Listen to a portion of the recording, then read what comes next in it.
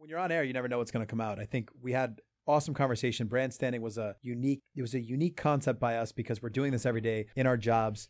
Our vocation is our vacation, but Mark Twain quote. I like it. Yeah, focusing on one brand for a good segment of time, a lot of things get revealed. But I think what's also unique is when you spend 30, 45 minutes, whatever, a lot of opinions get made. We talk about a lot of technical aspects. I think what I also want to do is once this on air starts rolling, we have a quick roundup.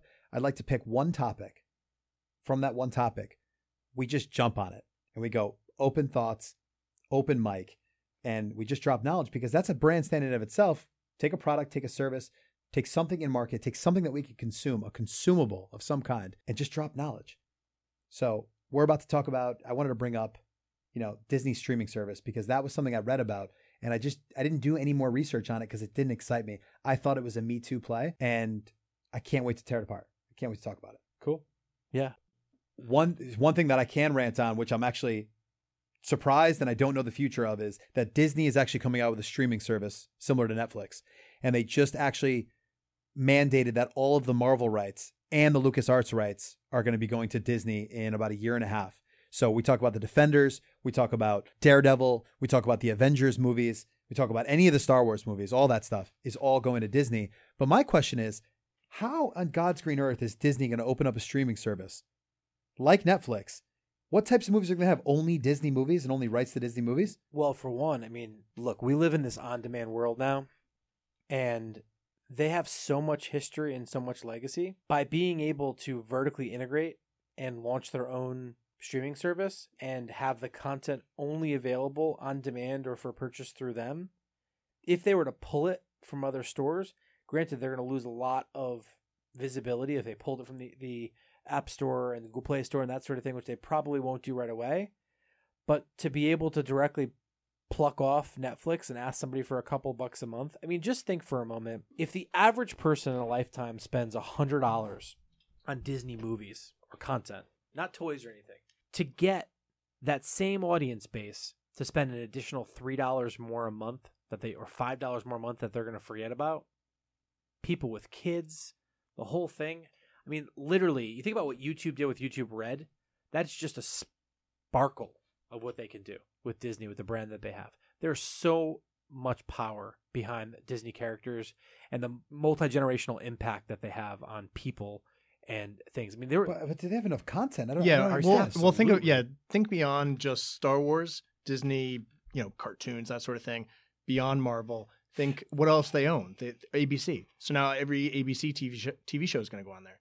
So Hulu, they deliver it the next day.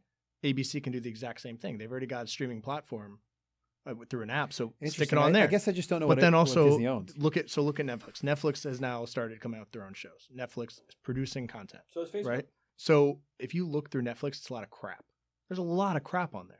The reason there's a lot of crap is because it's cheaper for them to stream crap than it is in terms of eyeballs on the screens than it is for them to put a great piece of content on there. It's just cheaper. So they fill it with crap. Disney, they're going to be able to put all their great stuff on there, and they're not going to be paying for it the same way Netflix had to pay for it, right? So they're going to have good stuff, a lot of good stuff. They're going to have the backlog of all the Disney greats. So they're going to have better content. They're going to have quicker content. They're going to have quicker content because they're going to get their TV stuff. They're going to have 30 for 30 from ESPN, also owned by Disney. Disney owns ESPN? Disney owns ABC. ABC owns ESPN. Isn't that correct? If I understand, this changes the game. I'm ignorant because I don't necessarily know all the networks that Disney owns. I was just wondering if you guys believe it's going to survive and it is a smart move for them. Yeah. Because I feel like Disney has made a lot of bad calls. Their stock hovers around the $110 mark because they just never could emerge and break through. But I'm ignorant because I don't know. From my opinion, I think they can actually crush Netflix with this. Wow. Really? Yeah, because Netflix you don't need Netflix. You got a couple shows. How long are those shows going to last? Because a lot of the stuff they're putting out now, if you go in and look, there's some crap there. Pretty garbage. Yeah. Not only is it pretty garbage, the things that they do have that are good, I lost interest in. Right. Orange is the New Black, after 3 seasons, that turned into an absolute train wreck. So are they going to be able to sustain this track record of House of Cards, Orange is the New Black? Are they going to be able to do that? Don't know, because all these other digital streaming networks are coming out. No, they've got much, guys. Right. They've got Walt Disney Studios, Marvel Entertainment, Pixar, Lucasfilm, Muppet Studio, A&E, ESPN, Hulu. I say no more. I take it back. So what they're going to do, basically now my take on this is that they're going to look at Netflix model of this customer service, which writes custom legal. They subpoena people with custom legal notes to Stranger Things when, someone was using their franchise. I don't know if you read that article. Yeah, I saw it. But it's interesting. They're going to take all these models of this customer service model. They'll take the streaming subscription-based design, exactly as Netflix laid it out, basically their UI. Dude. And they're going to crush them. No, but you're forgetting about, there are two forms of currency that change everything in today's modern age, right? You've got data and you've got experience. And the stitching in the fabric that holds those two together is content.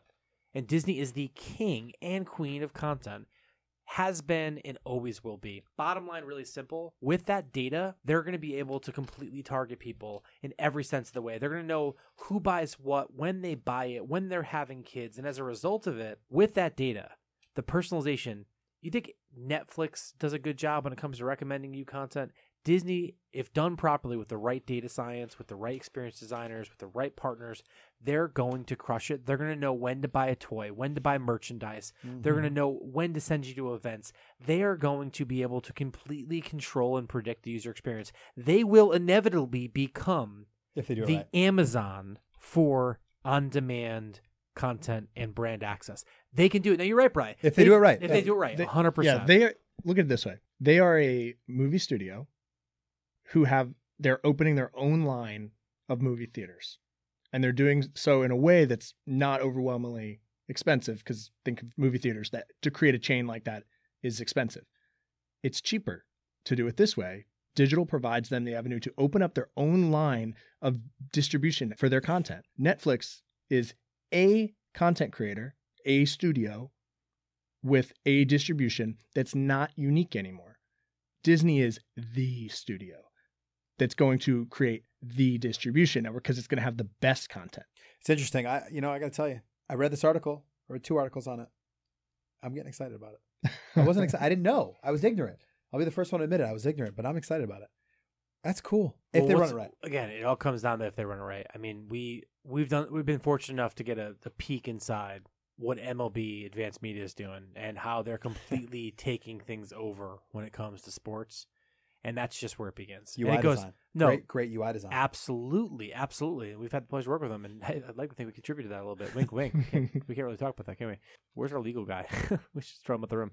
But in all seriousness, this to me excites me, and it excites me because what's crazy is I think we nailed something that only this podcast revealed, which is the ability to stitch together data and experiences to inform content and storytelling. And I think those 3 shifts, when brought together in a uniform way, it's a nice triad. Hey, listen, that's the new media triad, if you think about it, right? Where paid, earned, and owned is now going away to be this weird-ass shift. No, think about it. You can't say no. What can you say no? Media measurement models have certainly evolved, but I think what I just said is essentially just an experience paradigm. It's not to be confused. It's not an experience paradigm, though, because if you think about it, if you're a brand, exactly what you just said, to connect those 3 dots, you talk about data, which allows you to understand and model to then shape experiences, which then does what on your third point of your triangle? Data, experiences, storytelling, storytelling, and content. Absolutely, that's 3. But if you think about it as a brand, you have to garner data enough. But paid, earned, and owned is, I think I'm not disagreeing with you. I just think, paid, earned, and owned has been dispelled. Attribution's a problem in itself. I mean, literally, my wife was on a panel the other day talking about attribution with some of the biggest players in media. And if there's one thing that we know is that attribution's a problem. Google's rolling out their own attribution. Everyone's got their own attribution in terms of which channel, which recall, which frequency in this oversaturated world of messages and media that we see today, which one's actually going to make you have that positive association and do business with that brand or that platform or that service. You're absolutely right. Listen, being able to shape the decisions you make as a business based on the convergence of the human condition, right? Emotion. James calls it the heart and the head, right? For simple, right? Being able to take past, present, and future predictive data, combined with the human experience, combined with a marketplace to be able to deliver those goods and services, whether it be on-demand streaming, or once you finish watching this movie, 24 hours later, you start hammering the person's kids or whatever and their email with promos where they can get, discount on Thor things because they just watched Thor. We know that they like Thor, so now we're going to market directly to them, not blanket audience, to go see the new Thor movie. I mean, just the ability to control a consumer it's now wild, man. is wild. Well, I think I'm excited for that. That's just wild. I think we nailed it for today. I think What's the time? What time is it? it's time for a bourbon.